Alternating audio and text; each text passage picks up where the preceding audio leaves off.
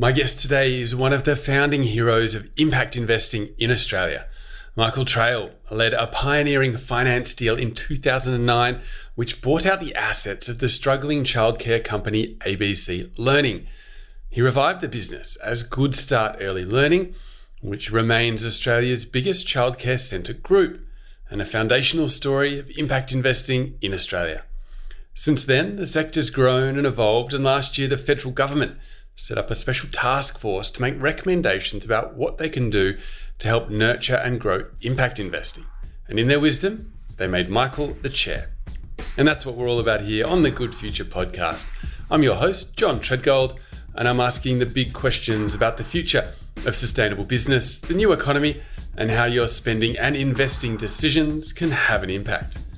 Now, the task force published an interim report at the end of 2019, and final recommendations were due to be released in the middle of 2020. But COVID-19 put a spanner in the works and the report's been delayed. So, with lots of my listeners eager to hear about progress, I thought now would be a great time to invite Michael onto the show. As usual, all the show notes are on my website at johntreadgold.com. And before we jump in, I wanted to let you know that the next few episodes of the podcast are being supported by RIA. That's the Responsible Investment Association of Australasia. They have over 300 members managing more than $9 trillion in assets globally.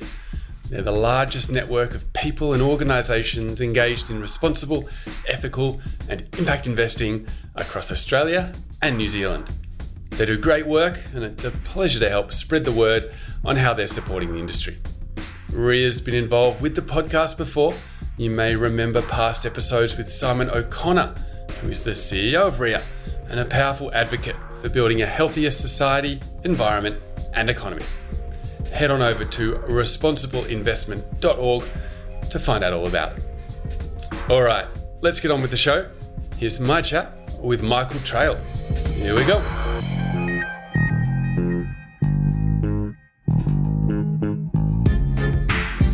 Michael Traill, thank you for coming on the show. It's great to finally have a chat. My pleasure, John. Great to be with you.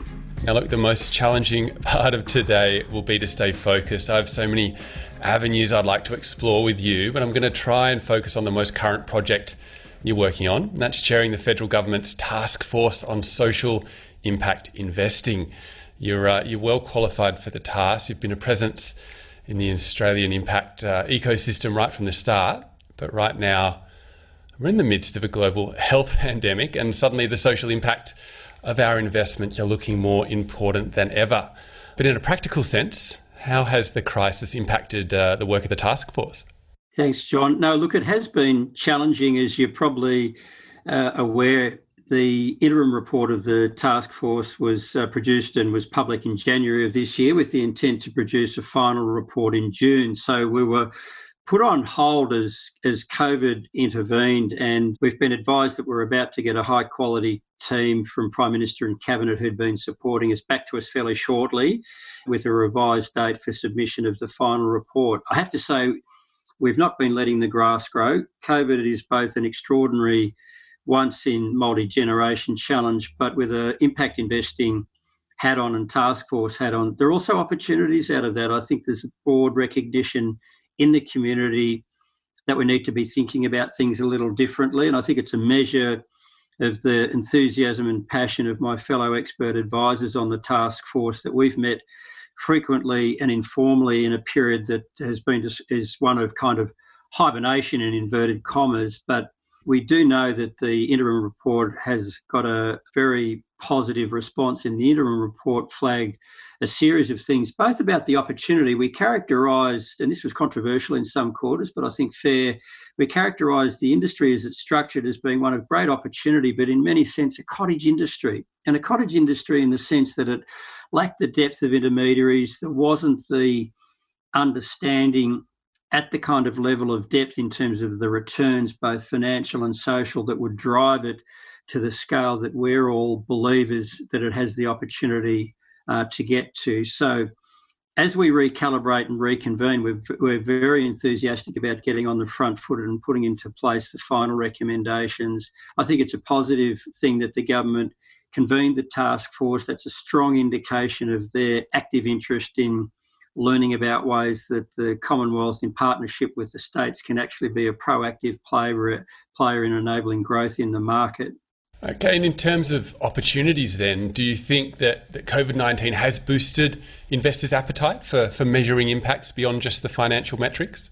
I think it very clearly has. I think there's a recognition, A, that there needs to be more done, that you've got an unemployment rate that's already ticking up and likely to grow, while the government's done a series of things that I think in the circumstances are appropriate. The second part of the equation is that people, both with an impact investing and philanthropy hat on, are really keen to commit funding that they know is necessary, but they really want to see that it's driving outcomes and driving results. And one of the cores of the Impact Investing Task Force was in the feedback we had from an extensive consultative process. The good news was there were a bunch of existing impact investors who said, we like what we've done. We've had a series of exposures that for the most part have worked, but we want to see more opportunities and we want to see more clarity and more granularity about what's working, about what returns we can get. And by returns, we mean both understanding of the financial returns, but a granular description of what social impact is being driven. So, I think that's a very strong set of things to work with. Yeah, well, we all know the challenges of measuring social impact. I think on the environmental side of impact investing, the metrics are a little bit clearer. And I'm sure those are elements that you've dealt with. But sort of on a more practical perspective, who are you talking to and where's the data coming from with the work of the task force? Yeah, the question of data integrity is a big challenge. So let me answer your question in two parts, John. One is that certainly in my experience, as you implied in the question, one of the reasons the green bond market has accelerated is I think there are clearer metrics and more clearly understood pricing mechanisms. That has been more challenging in the social impact investing space, so social benefit bonds. My own experience in the setup of Good Start was an explicit focus around measures of quality, measures of supporting communities of disadvantage. That's quite variable case to case. It's more complicated. I describe it as a three-dimensional problem in the social purpose world, whereas in the business world, that's kind of a two-dimensional issue. You can look at P&L and margins and cash flow and so on. So it's definitely more challenging, and it's more challenging in social impact space. The second part of it is that I think government as a player, as an enabler, can actually be much more constructively involved in this. And we flagged this in the interim report of the task force. It's very clear, both in our work with government, that one of the challenges to be addressed is better quality sharing of data. That's not just across departments, it's also as between the Commonwealth government and the states in making sure that we've got data integrity and the kind of shared data that would lend itself to the quality outcomes when we're putting social impact investing in place. So we've already flagged, and there's a set of things in the interim report that I have no doubt we'll be following up on in more depth and more detail about the challenge of data collection, data integrity, as a fundamental underpinning of the outcome measurement that will drive growth in social impact investing.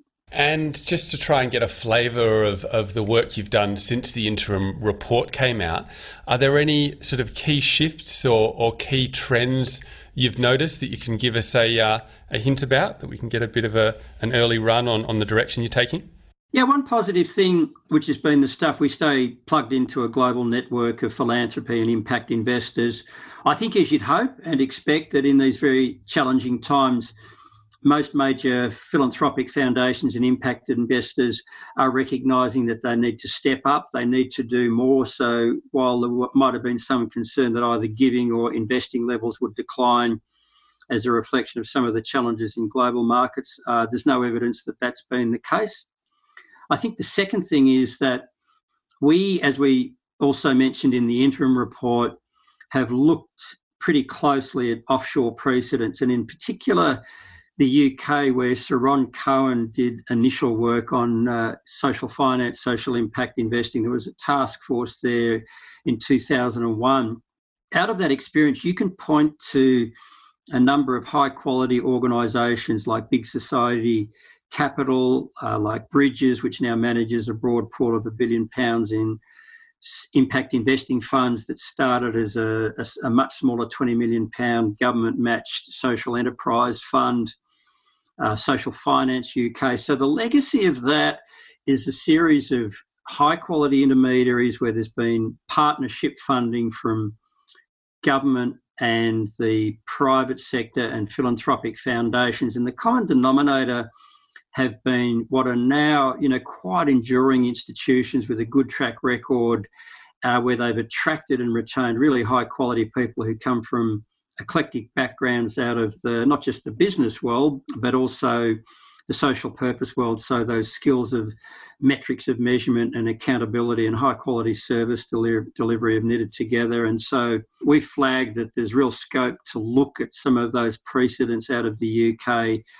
Is there an Australian capacity to do something equivalent to a big society capital, and how and on what basis you might think about doing that and capitalising that? That's certainly been an area of focus for us, which was flagged in the interim report. Again, looking at the UK, there's been a range of social benefit bonds that have been undertaken here. The experience in the UK provides some line of sight as to how they can be converted to a greater, more repeatable scale with the development of outcomes funds. So an outcome fund is really based on the design principle of a social benefit. So it's an outcome payment from government based on delivery of a key performance indicator, key social performance indicator, which has attached to it a set of economics that enable the repayment of a funding contribution with a variable based on performance. And so, again, some interesting precedents out of the UK where they, over the last 5 to 8 years, have really started to experiment and get some early encouraging results. So we think there are opportunities on both of those fronts to do some homework and to make recommendations that are built for purpose in our context in Australia. Yeah, I mean, in that interim report, you broke the sector into 3 groups. You mentioned their social impact bonds as being one group. Well, it was a little bit broader than that, but that was essentially it. And then small and medium social enterprises, and then the larger social enterprises. I just wanted to talk a little bit about some of the nature of those smaller social enterprises and then the larger ones. I mean, the smaller ones is the way you think about helping them grow, assisting them. That's really what this is all about. How applicable are the models used in mainstream private equity and in the growth of that industry? You worked closely on this stuff with Macquarie.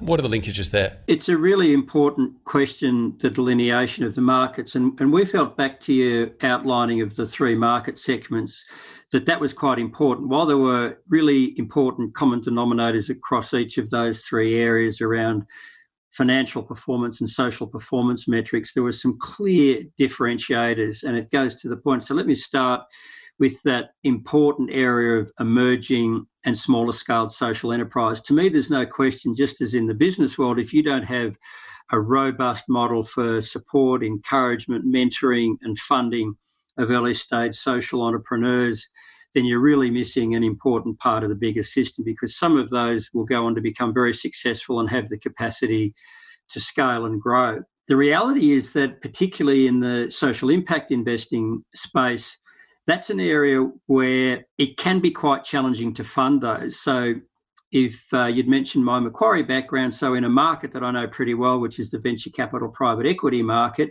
if you're investing in the higher risk but higher return early stage venture capital market, the expectation would be that if you invest for illustrative purposes in earlier stage ventures and you might do 10 ventures, 6 or 7 of them mightn't make it. You might lose your money, but the expectation would be in the 2 or 3 that do, you do extremely well. Some of them might be 5 or even 10 for 1 type return. So in aggregate, you can generate a target rate of return that might be 25 to 40% by doing that.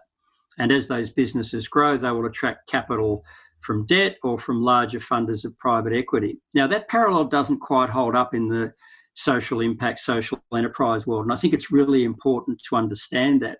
What does happen, which is a positive thing, is you have a range of funders, foundations, high net worth individuals who get and understand the need for supporting a culture of social impact and social enterprise.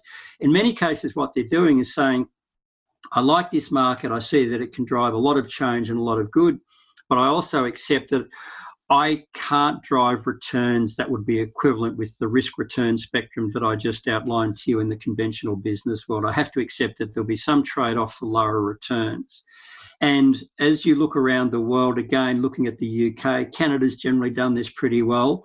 There's an interesting set of models of social enterprise hubs in the UK. Big Society Capital has a kind of affiliated organisation called Access that supplies smaller amounts of debt funding of the order of $20,000 to £100,000 to those emerging small-scale social enterprises. And it does so on the basis that those returns won't be commercial. And so we think in understanding that, that's really quite important that you drill down on the sources of capital and how to sustain that market. And there's no question to us of two things. One is that market's really important. Two, you're going to have to think in a different way about supporting sustainable funding, which will inevitably be a hybrid of some grants, some philanthropic funding, and for those organisations who can support it, amounts of debt where there might be single-digit type returns. So that's that market. And then you look at the later stage, one of the unique opportunities which we think exists in the Australian market is what we call the larger scale social impact investing. As you know, I was involved in the formation of Goodstart, which raised $165 million in capital to buy out of bankruptcy the old ABC childcare centres, which was the largest provider of early learning and childcare. Now, in that process, the capital deck was a hybrid of founding group of impact investors who generated a 12% return over 8 years, which is a really good, I think, appropriate risk-weighted return. And on the back of that, we could raise conventional commercial debt from National Australia Bank. Now, the reason I use that as an example is that in the context of an Australian market with a $3 trillion superannuation pool, this is a low growth, low yield, low inflation environment. If you can find large scale deals that generate both reasonable financial returns at an appropriate risk and they're driving social good, that's an enormous and as yet relatively untapped opportunity. So you can see why we felt it was important to tease out those two markets. And then thirdly, as we were talking about before, the social benefit bonds and outcome payment market we saw as being, again, a discrete one in terms of a real emphasis, particularly in partnerships with government in understanding outcome measurements and the desire for capital to take risk, but for that capital to earn a reasonable return based on effective delivery of programs. And that's still a relatively nascent early stage market, but again, there are some precedents overseas as to how that's been expanded. We wanted to make sure that we were as clear as we could be in explaining the market. We've generally had a positive response across the board in the fact that that three market description seems to resonate to most people on two fronts. One is it's clear about what's happening in each of those areas and what good could look like. The second is there are clearly different potential issues in each of those. I mean, we look at this with the task force as what's the supply and demand issues that are going on. Now, you know, if I jump around a bit, we think the supply of capital in that SME social enterprise market hasn't been too bad, but one of the real issues is what social enterprises tell us is what they call valley of death funding. They can get some capacity and friends and family funding, but when they get up and running, getting that next $25,000 to $150,000 of soft debt funding is really hard. So how do we try and solve for that in a systemic way? And then if you move to the top end market, what we see in here is that the opportunity is a really substantial one for those bigger impact investing transactions like Goodstart, but there's a lack of intermediaries or originators. So how do you support the infrastructure to create those deals and those opportunities? So that's the framework that we felt makes sense. And as I say, we've had a pretty good response to that. Okay, and in terms of those larger deals, you know, lots of opportunities, but I just wonder, drilling down a little bit more, you mentioned Goodstart Early Learning, obviously childcare centres, great opportunity for scale. But what other sectors are you optimistic about in Australia that could produce similar deals at that size? I think the sectors that lend themselves to that type of impacting solution are big chunks of the economy. So you think about any sector where there's significant government funding with a social policy imperative, because that creates scale, but there's also a requirement for them to be run with business disciplines, with accountability and the capacity to generate decent, ethical, long-term revenues. So that's quite a broad suite. You think about social and affordable housing, you think about aged care, you think about the vet sector, you think about areas around mental health. There's a big focus around regional and rural development. These are not, $1 and $2 million opportunities. These are multi-billion-dollar large-scale players. And I think back to, Good Start is still the largest provider of early learning and childcare. It's a billion-dollar social enterprise, and that's been operating for a decade. And I think most people would say that's been a success story in terms of its ability to be run with business disciplines for social purpose and make a decent fist out of doing both of those things. So the repeatability of that is simply a product of being very focused about where those opportunities are, bringing to the table the skills to originate those transactions and populating them with people who've got the skills at board and at senior management level to provide the depth of management around both the business and social purpose side. And Michael, preparing for this today, I had a great day reading lots of articles about the Good Start deal and how it was done. It's a really great story, and there are some great writers that have really brought it to life. And there was something that jumped out at me. You mentioned amongst comments that I believe were from you, where you said that alignment amongst the key four members of your syndicate was a key part of it, that there was no ego and lots of humility.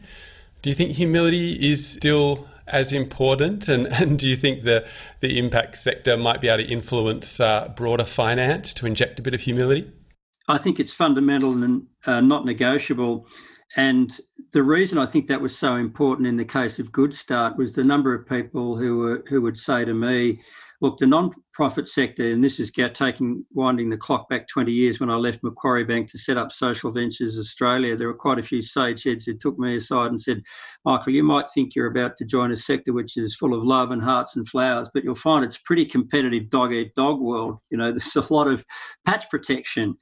And I think, sadly, in part, that's true. What happened with Good Start, the four non-profits involved, each of whom were very different in their own way: Benevolent Society, New South Wales' oldest charity, the Brotherhood of St Lawrence, which is a venerable Victorian-based organisation with a real focus on poverty and advocacy, and Mission Australia, which was a large growing employment service-focused business, really quite disparate, and Social Ventures itself.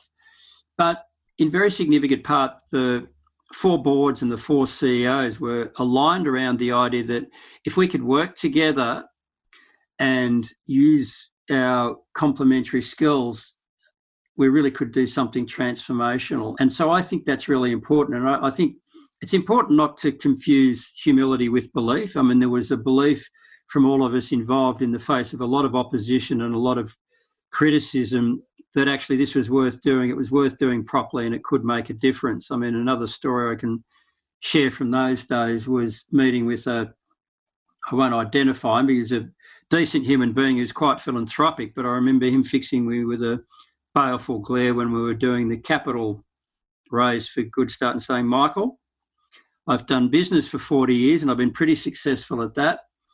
I like doing philanthropy. I struggle to do that well. He said, the idea that you think you can combine philanthropy with business and do things with business discipline and social purpose, well, good luck to your son, but you're in fantasy land. It can't happen.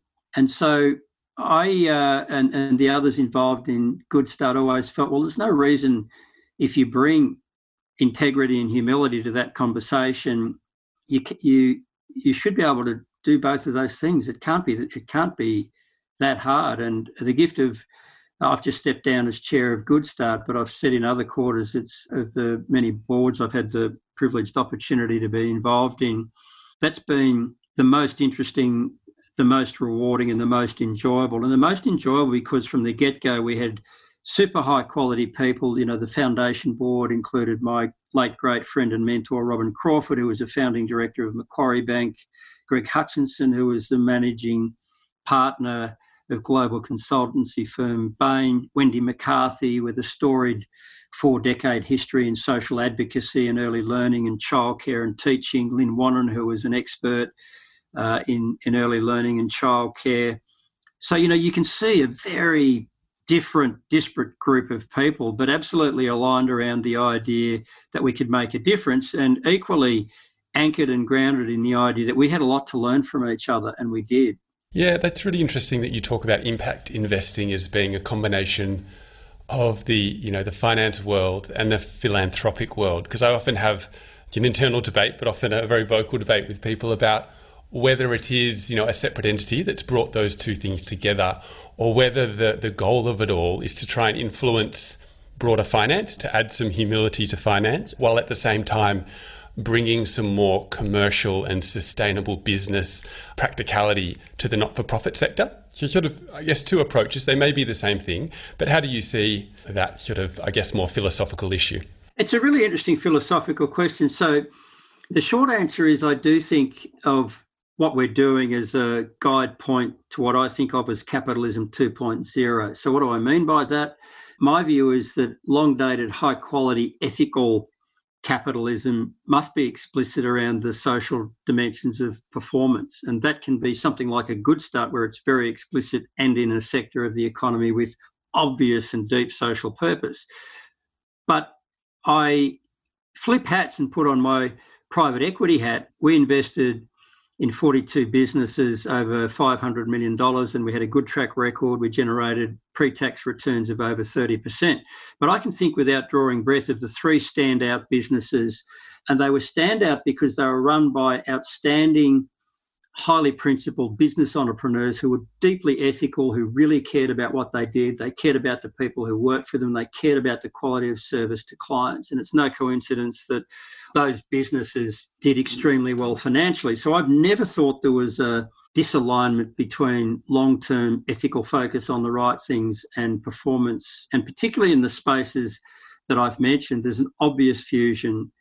Good Start, talking about pre-COVID numbers, but our key performance indicator is occupancy. Now, that had visibly improved over a period of time where I think we could say, without being disparaging of our private sector competitors, it had improved quite significantly relative to theirs, because I think we're doing a visibly better and more visible job of high quality service. So at a demand consumer level, that means parents are saying, I want my 2, 3, 4-year-old to go to a Good Start centre because I can see what the quality of that service is, and I'm going to vote with my feet. So I think there's a much stronger alignment than people believe.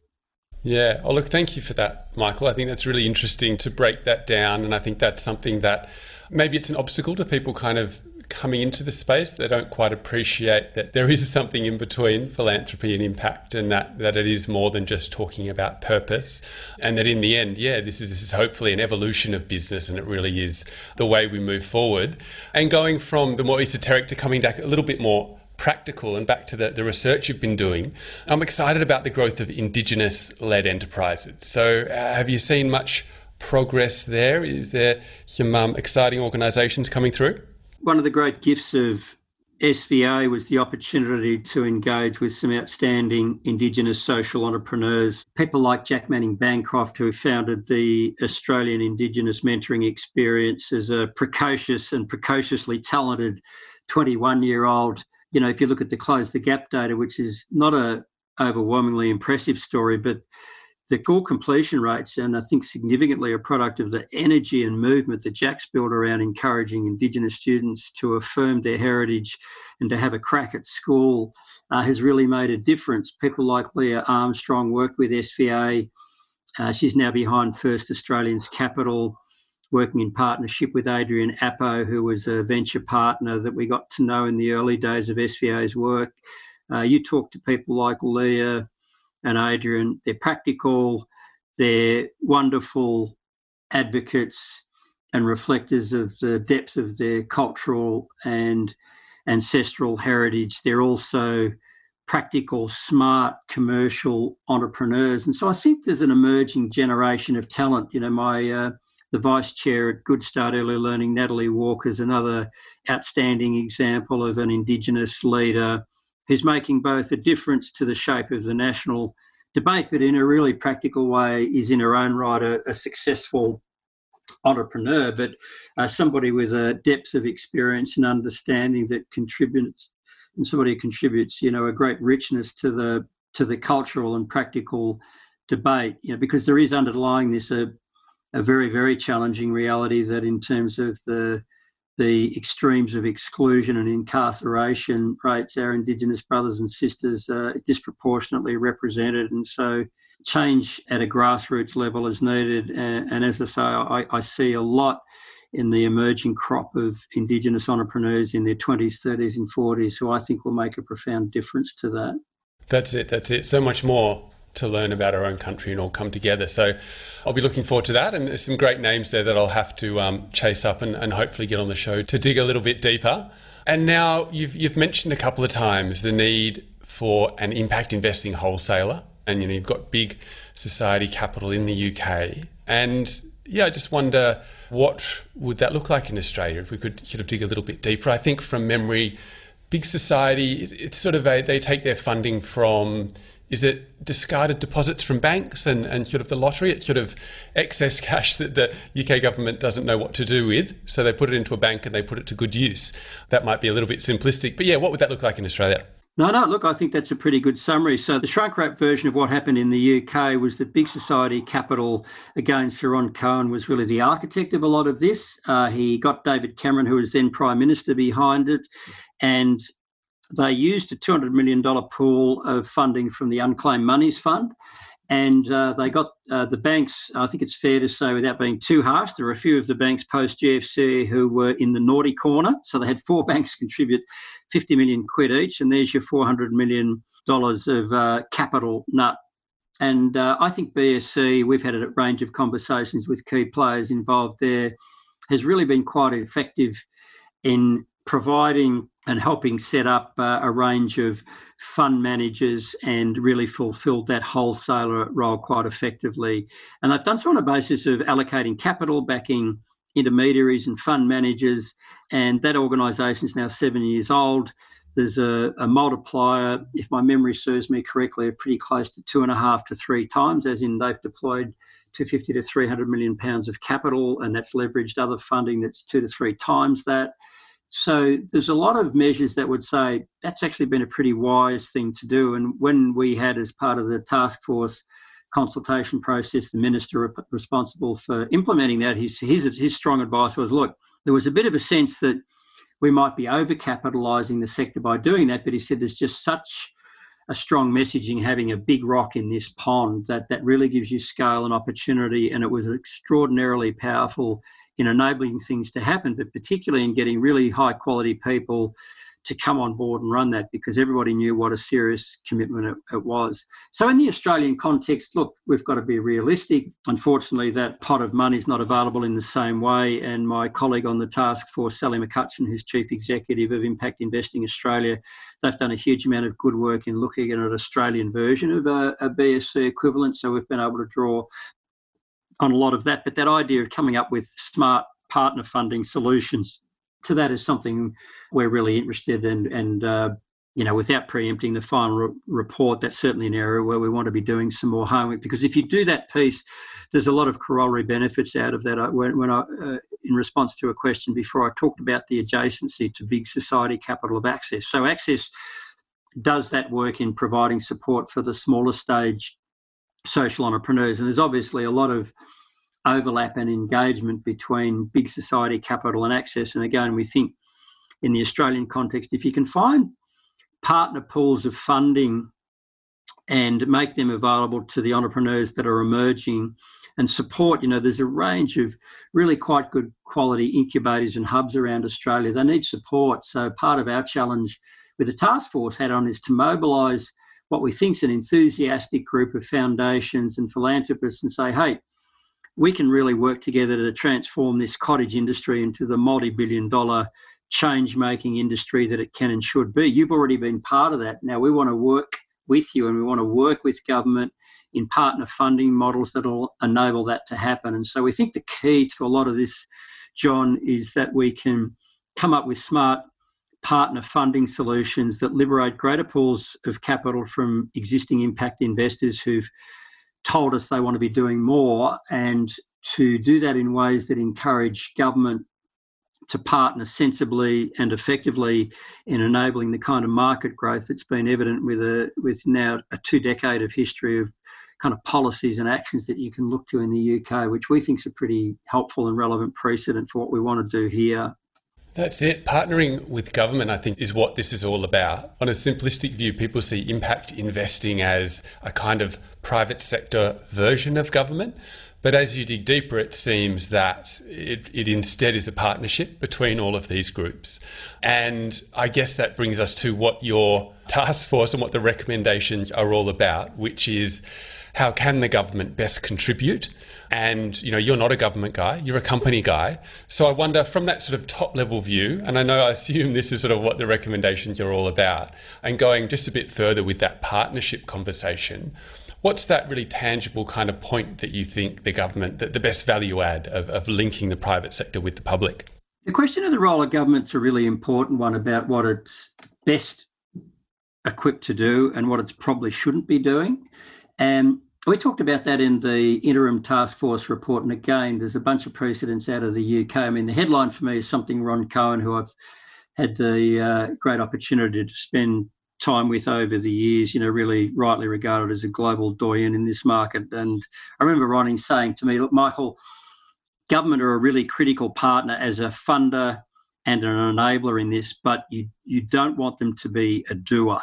You need to set up partnership opportunities where you can crowd in the expertise, where government helps facilitate and enable. And if they can do that in a policy and funding way, they will make a transformational difference. So you see that in practical examples, the governance structures for things like Big Society Capital, for Bridges Community Ventures, for Go Labs, which has driven a lot of the social benefit bond and outcome fund evaluation. They're enabled and supported by government, but they're independent. They're populated by people who come from a diverse range of backgrounds across the business, social purpose and government sectors, but they're quite independent in terms of their governance and charter, and I think that's critical. And then the area where you really need to particularly be able to work closely with government, especially in that market one, which we characterise as the social benefit bond and outcome payment, being able to work with government in quantifying outcome payments and accessing data is just critical. And again, it's having the skills and the opportunity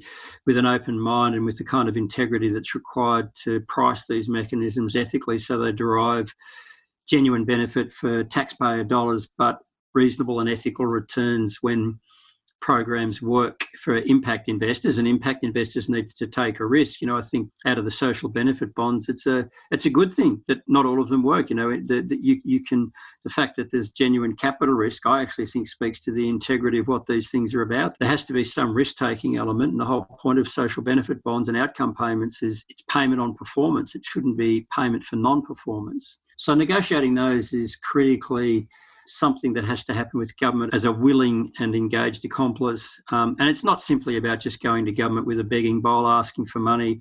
I think the partnership funding models around BSC, around some of the access funding, around the support for hubs and early stage entrepreneurs, the most thoughtful partnerships are ones where there's some leverage of private philanthropic funding along with government. So it's really trying to make one equal more than two.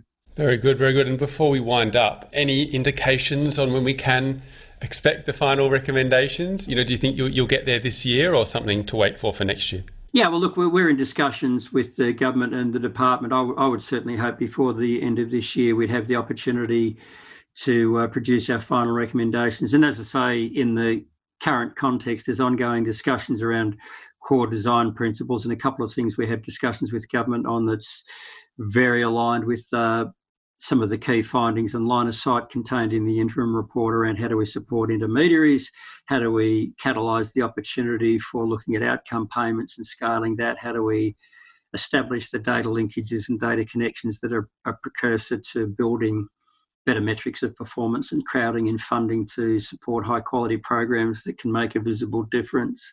Very good, very good. Well, something to look forward to. And before I let you go, I have to ask you for a book recommendation. What is on the side table during the Corona lockdown? Well, one of the gifts of Corona is you can really wade through a lot of stuff.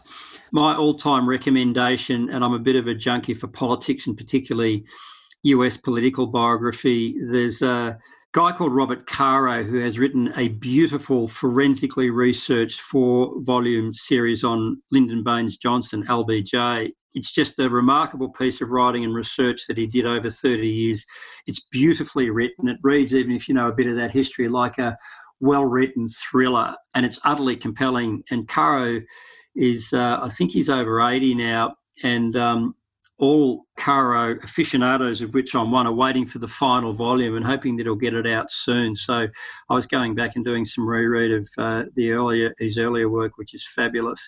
Thank you for that. I think that's quite a commitment to go all the way into all the volumes, but it sounds as if it's really engaging. But look, Michael, I really appreciate this today. I've barely scratched the surface of all the questions I've got for you, and digging into your own career and how you found yourself here at the intersection of all of these industries and sectors, and helping to build and really push forward the growth of this sector that has so much potential for impact. So I'll definitely need to get you back on the show to dig a little bit deeper. But yeah, hopefully we've brought people some value with getting an update on the task force.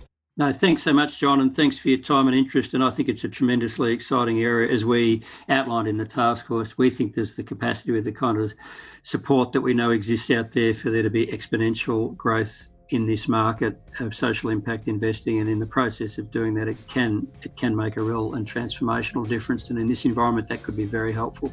Great, that's what we're all about. So yeah, let's leave it there. Thank you, Michael. Thanks, John.